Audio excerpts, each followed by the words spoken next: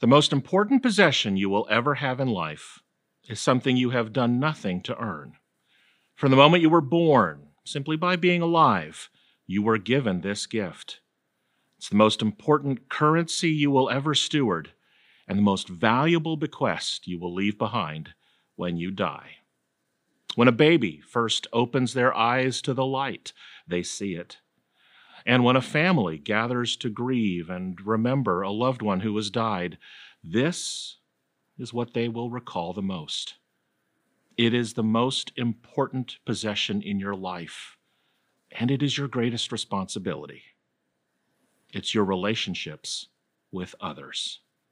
It's your relationships with your loved ones and your friends, with your enemies and total strangers. Your relationships, more than your trophies or your wealth or your degrees, titles, or portfolios, are the most important aspects of your life. And so, on this next to last week of our journey through the 12 steps with Jesus, we come to a watershed moment that we knew was coming and perhaps hoped to put off. After making peace with God through steps 1 to 3, and peace with ourselves through steps 4 to 7, it is time to do the hard and critical work of making peace with others, starting with steps 8 and 9. Step 8 says, I have made a list of all persons I have harmed and am willing to make amends with them all. Step 9 says, I have made direct amends to such people whenever possible, except when to do so would injure them or others. Few books in the Bible are more dedicated to the task of making amends with others than the book of Ephesians. Paul's letter to the church in Ephesus may as well have been called the Epistle of Steps 8 and 9, because it is filled with reasons why we should be reconciled to one another, and it gives us practical, achievable steps toward making things right with others. Speak the truth. Don't let your anger fester. Be honest and generous. Watch your language and use your words to build up, not tear down. Remove your bitterness and malice. Be kind and tenderhearted. But most of all, Paul saves the most important one for last, practice forgiveness. Forgive those who have harmed you. Jesus said this so many times throughout his teachings in the Gospels. Love your enemies. Pray for those who persecute you. Forgiving others is hard and necessary work. But there's more. Steps 8 and 9 are not about giving forgiveness. They are about asking for forgiveness. We're called to apologize to the people that we've harmed. And that can feel so much harder to do, can it? I'm not sure who first coined the phrase, love means never having to say you're sorry, but let's just agree that that's one of the worst cliches ever written. We live in a society that looks for ways to apologize without really apologizing, to say I'm sorry without expressing true remorse. Years ago, Adam Hamilton, pastor of Church of the Resurrection in Kansas City, wrote the following words in an email to his congregation, quote, one of the challenges is that we don't always apologize well. We become defensive, or we offer lousy apologies that seem inauthentic, self-serving, and cheap. We've all given them. For example, I'm sorry you felt hurt by what I did. I'm sorry you are so sensitive. I'm sorry if you felt I did something wrong. I'm sorry if something I may have done hurt you. Or, I'm sorry you're such a jerk. That last one feels so true and so tempting to say sometimes. Now, like many Gen Xers, I grew up watching the sitcom Happy Days. Maybe you did too. In 1980, there was an episode titled Hello, Roger, in which the Fonz met a new character named Roger Phillips, nephew of the Cunninghams, who had just moved to town. And after a series of mishaps and misunderstandings put Roger and Fonzie at odds, Marion Cunningham tried to negotiate a peace between the two of them in her living room and insisted that they apologize to each other. Marion said, now, Arthur, you go first. And Fonzie said, all right, look, I went a little nutso, all right? So the whole thing was my and I'm really all right? Marion looked chagrined. All right, now, Roger, it's your turn. And Roger said, same here. I know, it can be very hard to say you're sorry. But when it comes to our relationships, which are the most important possessions we will ever have in life, the greatest way to preserve and strengthen and care for these relationships is to be willing to say you're sorry when you have caused harm to that other person.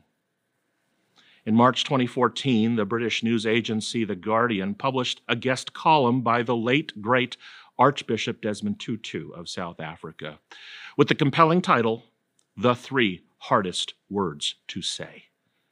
This is what he said. There are times when all of us have been thoughtless, selfish, or cruel, but no act is unforgivable. No person is beyond redemption. Yet it is not easy to admit one's wrongdoing and ask for forgiveness. He said, I am sorry, are perhaps the 3 hardest words to say. We can come up with all manner of justifications to excuse what we have done. When we are willing to let down our defenses and look honestly at our actions, we find there is a great freedom in asking for forgiveness and great strength in admitting the wrong. It is how we free ourselves from our past errors. It is how we are able to move forward into the future unfettered by the mistakes we have made. This is why steps 8 and 9 are so important. Taking them can open up a wide new gateway toward freedom and strength and can help move us forward without letting our past mistakes hold us back. They call us to make a list of the persons we have harmed and then to make direct amends with them whenever possible, except when doing so would cause harm to them or others. Now, saying you're sorry is not easy, but it is possible by God's grace and the power of the Holy Spirit. And here are some practical tips that you might find helpful. Roy Lewicki is a professor emeritus of management and human resources at Ohio State University's Fisher College of Business. And he offered some key principles to include to make a full and earnest apology to someone. Now, I've adapted his principles into 4 components: regret, responsibility, repentance, repair. First, expressing regret means saying you are sorry in the plainest, clearest terms, not saying, I'm sorry that you were offended, or I'm sorry if I hurt your feelings, and certainly not, I'm sorry you're such a jerk. It means saying in no uncertain terms, I am sorry, period. But it's important to not stop there. Another part of the message is to take responsibility. It is to state clearly and plainly what actions you did that caused such harm. It is to accept responsibility for the part that you played in the damage to the relationship. The third essential part of your message is repentance, which in the Bible means to turn around, to go in the opposite direction. The best apology not only says sorry in clear terms and takes responsibility for the actions that have caused harm, but it names just how you are going to live differently now so that you won't do it again. And then there's repair. It's the action you will now take to make things right in a tangible, visible way to the best of your ability. Regret, responsibility, repentance, repair. It's a comprehensive way to say you're sorry and mean it, and to make amends with the people that you've harmed. I know this is really hard work. It's not easy. And I know this from my own experience. 9 years ago, my marriage of 16 years was in crisis. My ex-wife and I had begun what would be a long, painful process of separation and divorce.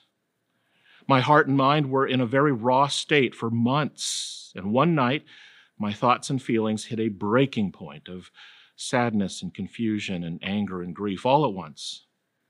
My daughters were living with me. They were only 12 and 10 at the time. I talked to them in the living room that night out of the pain and anger that I was feeling, and I remember saying things to them that I shouldn't have about why the marriage had fallen apart, with the intention of getting the girls to see things my way.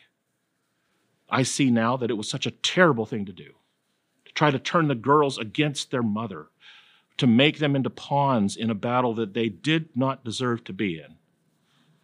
I took them to school the next morning, later had lunch with a friend. I poured my heart into him, and he listened, and in his own gentle, clear way, he talked me through what I'd done. In retrospect, he walked me through a kind of 12-step spiritual process. He helped me name how powerless I felt. He helped me name and share my resentments and fears. And when I told him what I had said to the girls the night before, he told me the truth. Yeah, McGray, you shouldn't have said that. It was a step 8 and 9 kind of moment, and I knew then what I had to do. That afternoon, I picked up the girls from school, and as we were sitting in the car together, I turned to them and I said, "Girls, there's something I need to say. I am sorry. I said things last night that I shouldn't have said. I don't ever want to get in the way of your relationship with your mother. It's not fair to you.